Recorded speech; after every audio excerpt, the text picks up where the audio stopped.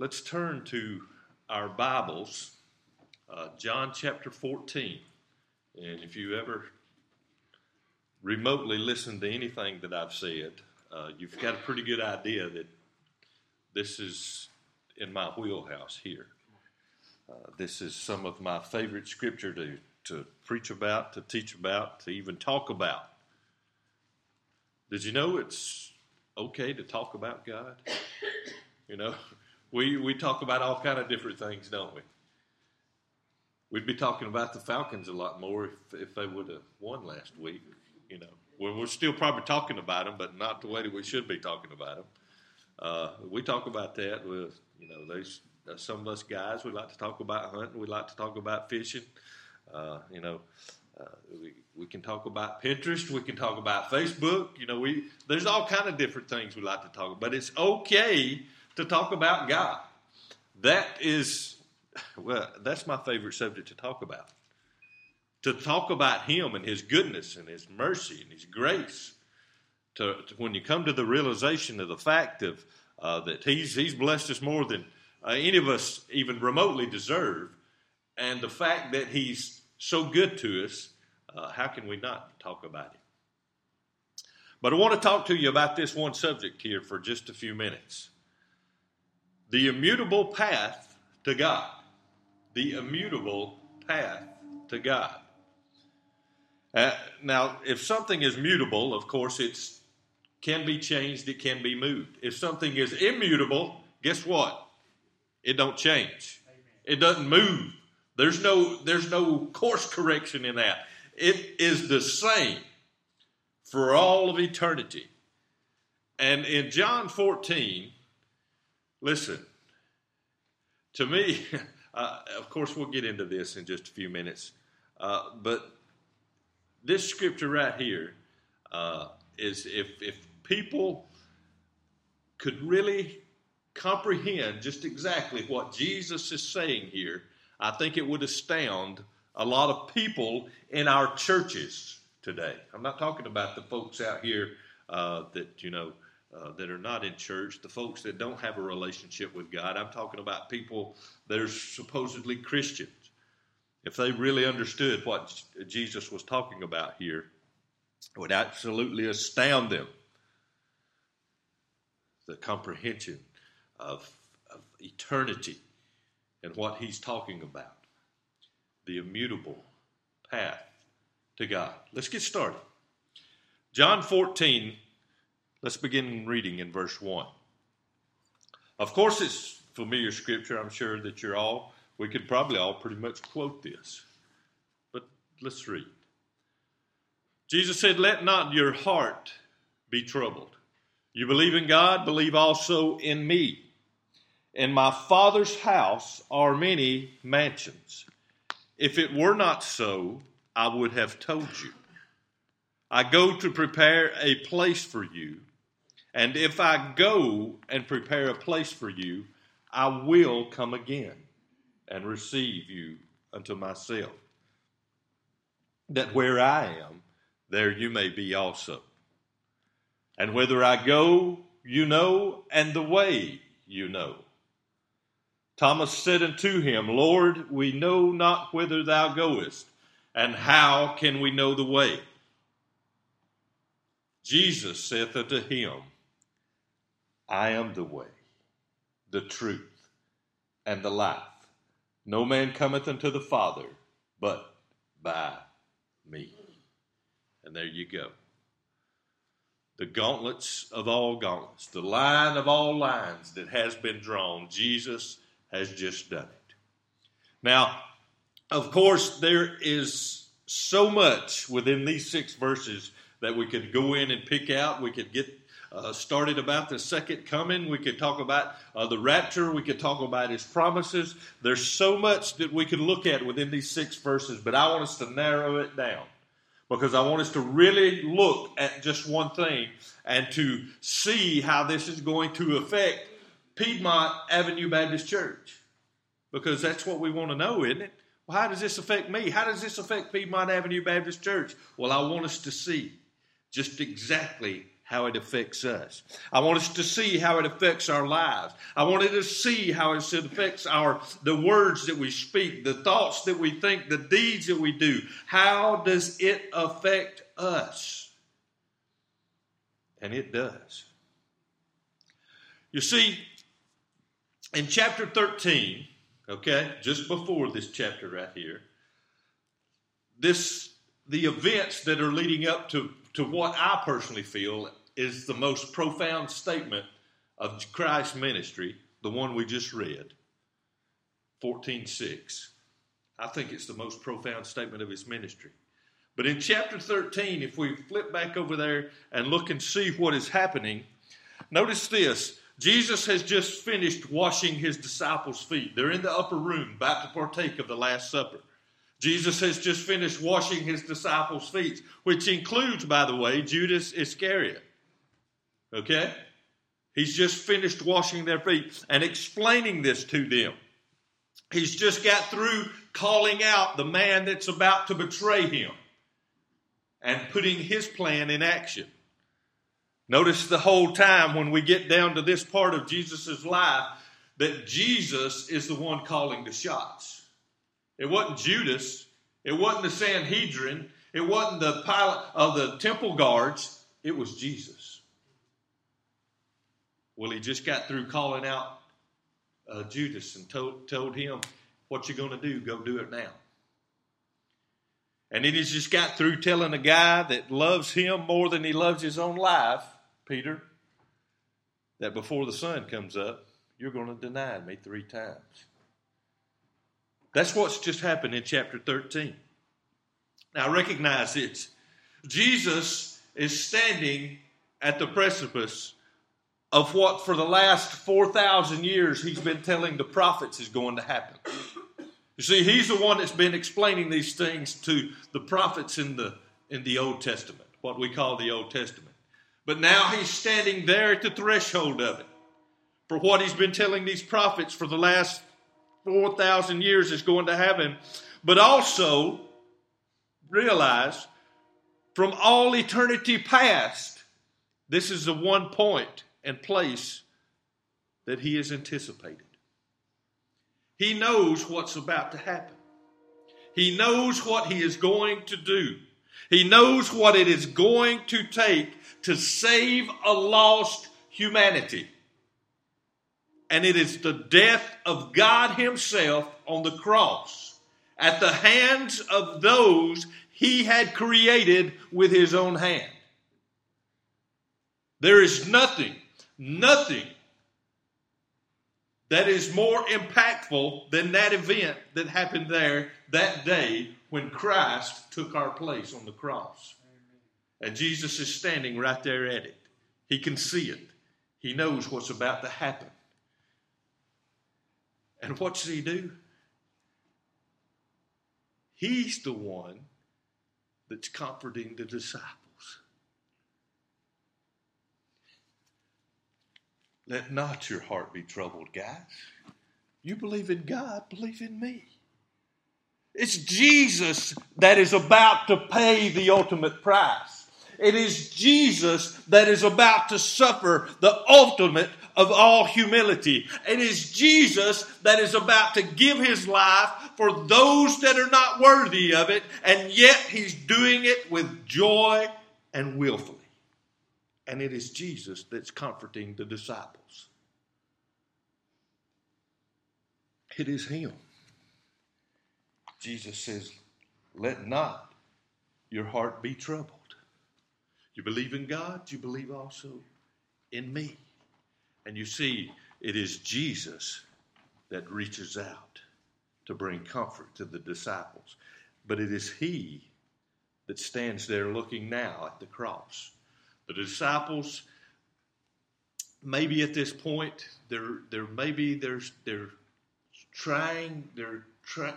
grasping what is really about to happen, what's portends for the future. But I still don't think they have a complete grasp on the gravity of the situation. But Jesus knows. He's about to die for all of humanity. And yet it's he that is comforting the disciples.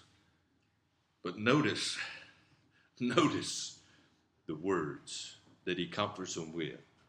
Oh, some great words. It is he that is comforting them.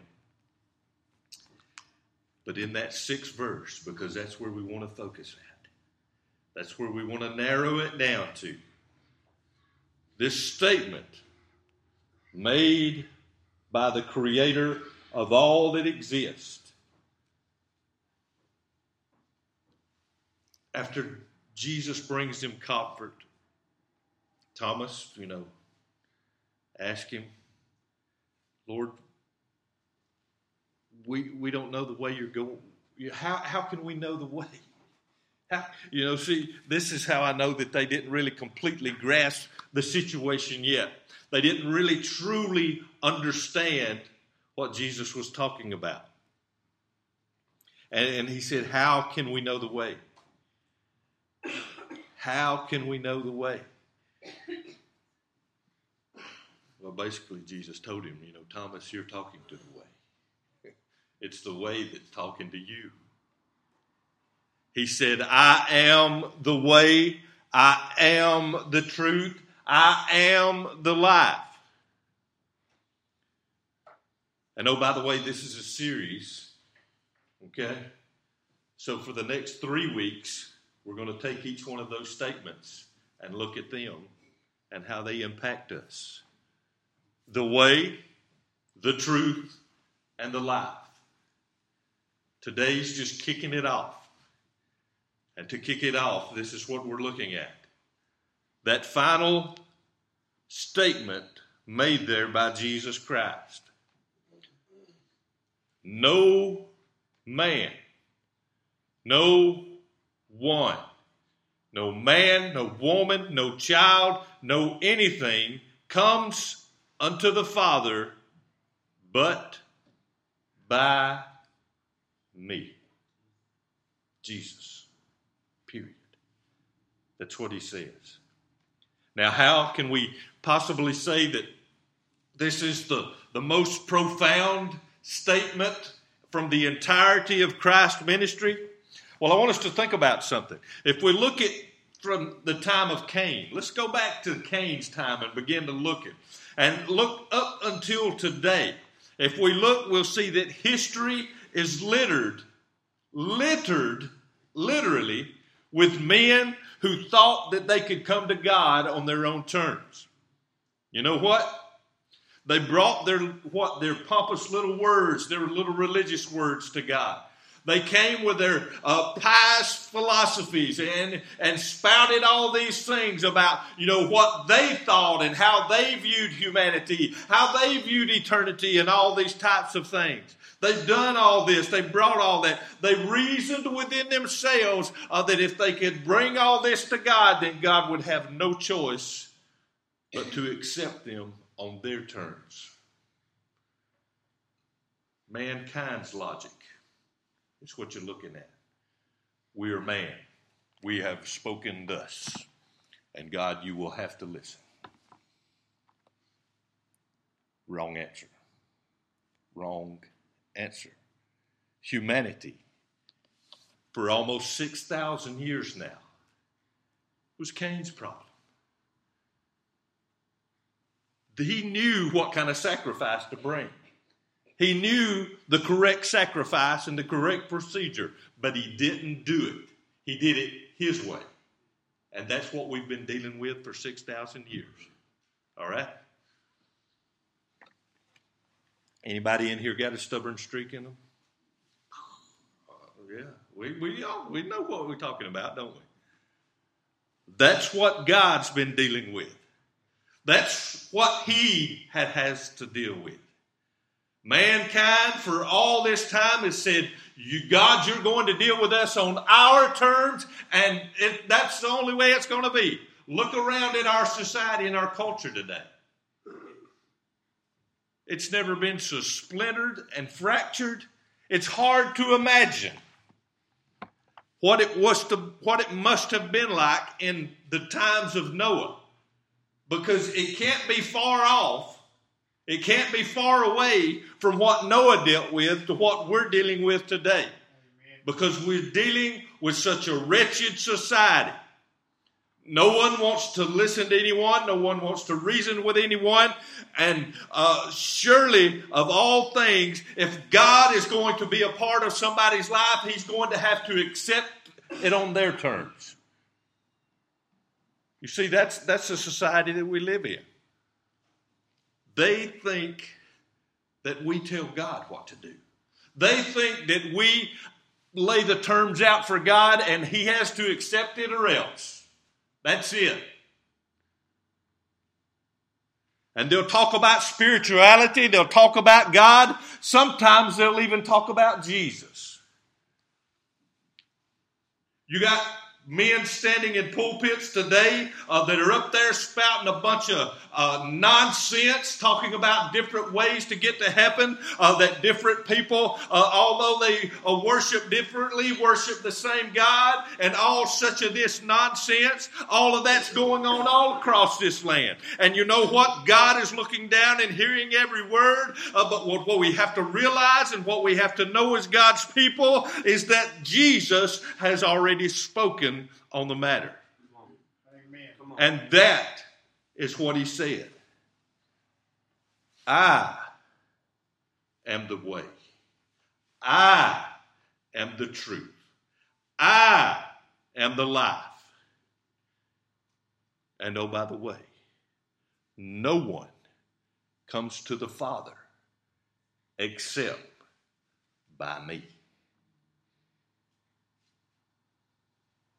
So you see, we've got people all over this land that will say, well, you know, God is a loving God.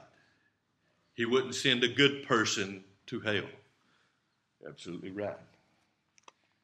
Absolutely right. He will not send you to hell. You will send yourself. Anyone that enters in to eternal punishment does so of their own accord.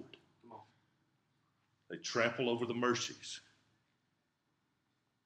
You see, Jesus Himself declared this logic of man flawed and thus heretical. There is no man from Adam and Eve until now that will ever know God unless they first confess and acknowledge the person and work of Jesus Christ. They must first know Him. Jesus Christ. You see, the world has said, we can get to God in our own way. We can meditate. We can do these good deeds. We can live a good life. We can try to change the world for the better and all this stuff. But none of that matters if you don't know Jesus Christ. He is the way. He is the truth. He is the life. And guess what? No one will know God unless they go through Jesus Christ. What does the world say? What does the world teach us? Well, you do the best you can, and God's going to, God will reward you for that. I don't know what book you read. I don't know what book they read. It ain't the Bible. It's not the Bible. So you see, this brings us full circle. How can we look back at what Jesus said? I am the way, the truth, and the life. No one comes to the Father except through me. How can I possibly say that this is the most profound statement that Jesus ever made during His ministry? And it is because of this one fact. You see, if we look back just a couple of chapters before what Jesus said right here, He said this in John 12 and verse 26. If any man serve me, let him follow me. Yeah. And where I am, there shall also my servant be.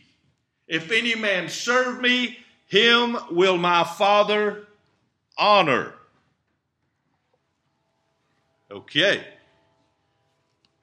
And just a little bit after what we read this morning down there in verse 14, chapter 14, verse 15, you remember what He says there? If you love me, you'll keep my commandments. Amen. Oh, okay. Okay. So what is the implications? What is the implications of what Christ is saying? Because basically what he's done is walked up to all of mankind, all of humanity, and he's drew the line. He's drew the line. Because you see all these little talking heads on the other side of the line over here says, well, God's got to accept you if you do this. God's got to take you in if you do that. God's not going to reject you if you live like this. God can't reject you if you do this kind of thing. And they're so busy talking, trying to get noticed and heard by other people that they don't hear the words of the living God. I am the way. There's one bridge between mankind, a lost mankind, and a loving God. There's one bridge, and it's Jesus Christ. Amen. It's not good deeds. It's not living right. It's not Buddha. It's not Krishna. It's not Allah. It's not any of these other false gods. They're all false. There is only one true and living God, and his name is Jesus Christ. But you see people in society that say, no, you can't be that way. No, you can't talk like that. That's too narrow-minded. That's too dogmatic. You got it. You better believe it is. You better believe it is. Because the one that declared it is the one that paid for it. Mm-hmm. Go tell that to your liberal friends out there. See how they can't stand that. That's why they're pitching a fit today. When the truth confronts them, they can't stand it. They begin to scream and holler and cry all kind of falsehoods. But you see, Jesus stood up and said, I'm the way. I'm the truth. I'm the life. And no one comes to God except through me. Why is it so profound? Well, this brings us back, all right? You see, this is the one choice.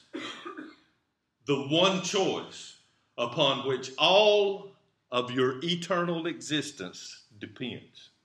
Think about this. And God has given that decision into your hands. Now, you guys know me. You've heard me preach and teach before. You know what I feel about whiny Christians. You know how I feel about whiny Christians. I mean, they just absolutely drive me up the wall.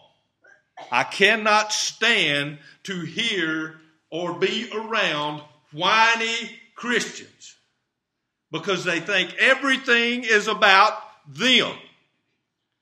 Me, me, me. Why does God let bad things happen to good people? All this bunch of nonsense. You know how I feel about that. Well, here you go. Here it is. The one chance, the one opportunity, when the spotlight shines, when they're on the stage, this is it. This is the opportunity that all those whiny Christians have been wanting. Here you go. This is when it's all about you. This is when it's in the ball's in your court.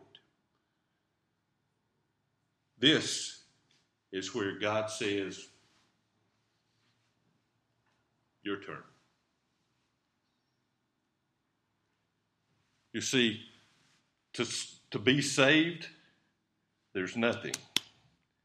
I mean, absolutely nothing that I can do to get salvation. That's what Christ did. He paid that price.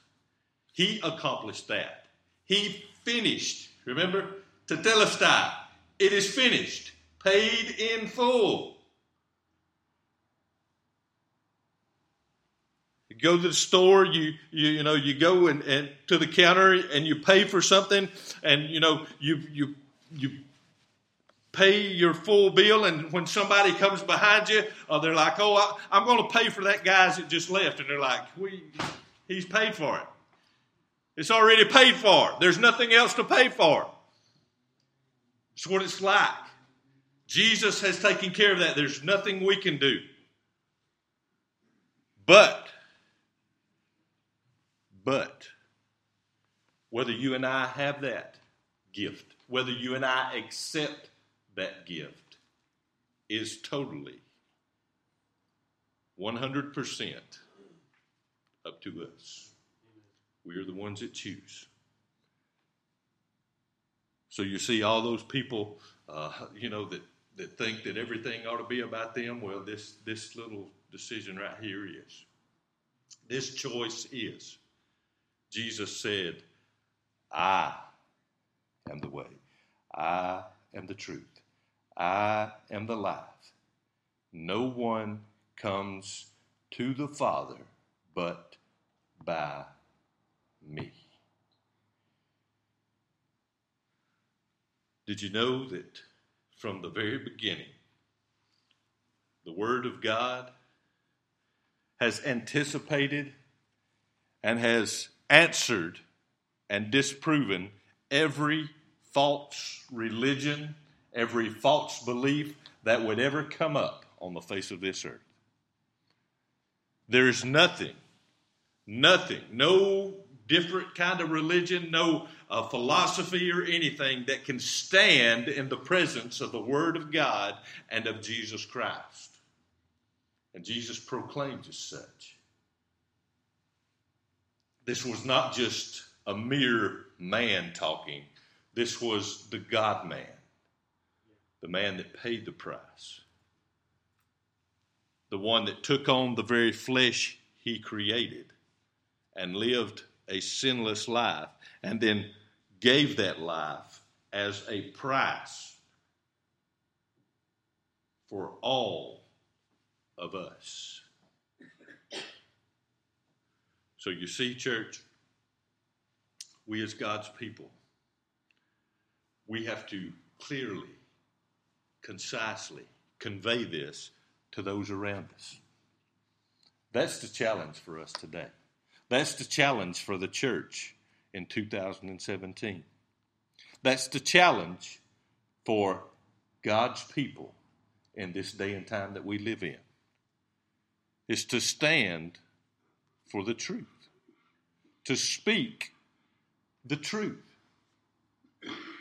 I'm not telling you to go out here and start berating people, to get on the street corner and start shouting people down.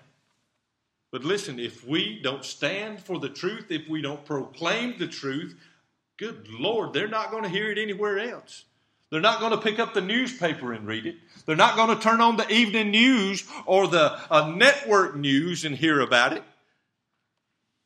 They've got to hear it. And more importantly, they've got to see it in us.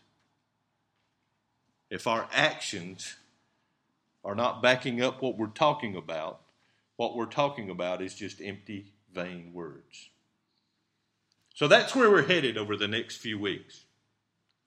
Listen, church, if we're not proclaiming the love of God to a lost and a dying world, if we're not living a life that says Jesus is the only way, we've got to do that. We can't, listen, there's too many of these so-called Christian teachers out there, Christian leaders, so-called Christian leaders. I've heard time after time after time, I've heard them come on the news or heard them in an interview talking about how we all worship the same God and all such of this nonsense. Listen, that is a lie. That is heresy.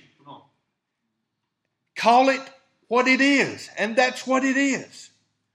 But you see, in our world, in our society today, people think that you're too hateful and all such as this if you don't speak the truth. Listen, if we don't speak the truth, these people are going to die and be cast off into a hell that was not created for them. It is love to tell people the truth. Some people, you sit down and have a good talk with them. You convey this in some ways. And then sometimes you have to talk to people the way that my daddy talked to me when I was growing up. Boy, get back there in my room and I'll be back there in a minute. I knowed what was coming. I know the belt that I told you about, the one he never wore, that was what was coming. But that's what it took to get through to a thick-headed young boy. You see, we've got to convey the truth to a lost and a dying world. They've got to know the truth about Jesus Christ. Even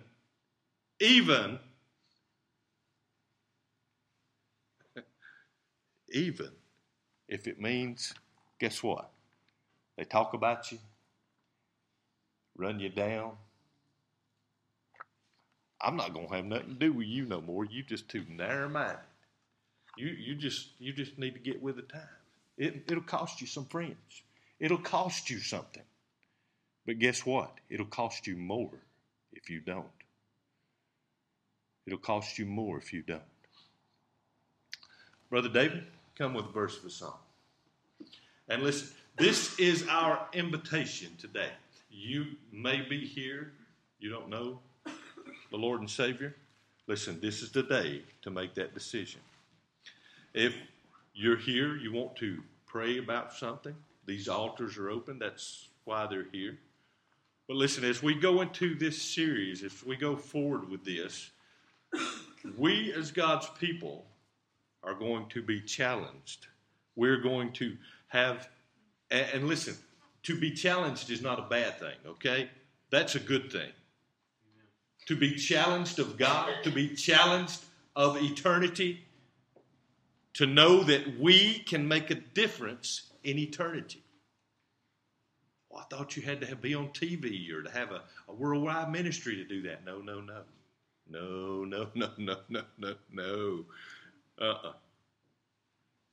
It's the exact opposite of that. All these cats that you see on every Sunday or every day through the week, all these cats you hear on the radio all the time, you see their books and all that. Guess what? Even if they're in heaven, which I'm not sure of yet, even if they are there, they're going to be way, way back at the back of the line. People like this sitting in here every Sunday and every Wednesday, they're going to be up at the front. People that we probably didn't even notice. Guess what? Some prostitute from down off of the streets of Atlanta that come to know the Lord and Savior Jesus Christ and who gave her time and energy telling other people about that. She'll be up there at the front of the line. The kings and the leaders will all be at the back if they're even there. That's how God sees it. And that's what matters. So if you're here today, you want to make it right with Him, let's do that. If you're here today and you need to pray about something, let's do that as well. But whatever it is, let's do something today. You know, I was reading a quote the other day from Theodore Roosevelt. He's for your time. Not too far, but I'm just taking me. Theodore Roosevelt. I think he was the 26th president. I'm not sure. I can't remember that right off hand. You can tell me if I'm right or wrong. But he made the quote one time. He said, 3 things that can happen when it's time for you to make a decision. He said, we can either do the right thing, which is the best decision. We can either do the wrong thing, which is the second best decision, or we can do nothing, which is the worst decision. I think I got pretty close to that, what he was talking about. But you see what he was saying? Sometimes we're like paralyzed with fear. Should I go left? Should I go right? Don't just go somewhere. Don't just sit there. It'd be like the old coyote on the old cartoons. You get run over. You get hit with the rock. Move. Do something. You see, too many of us are paralyzed with fear because we think, well, I've got to know exactly what it is God wants me to do. God wants you to go.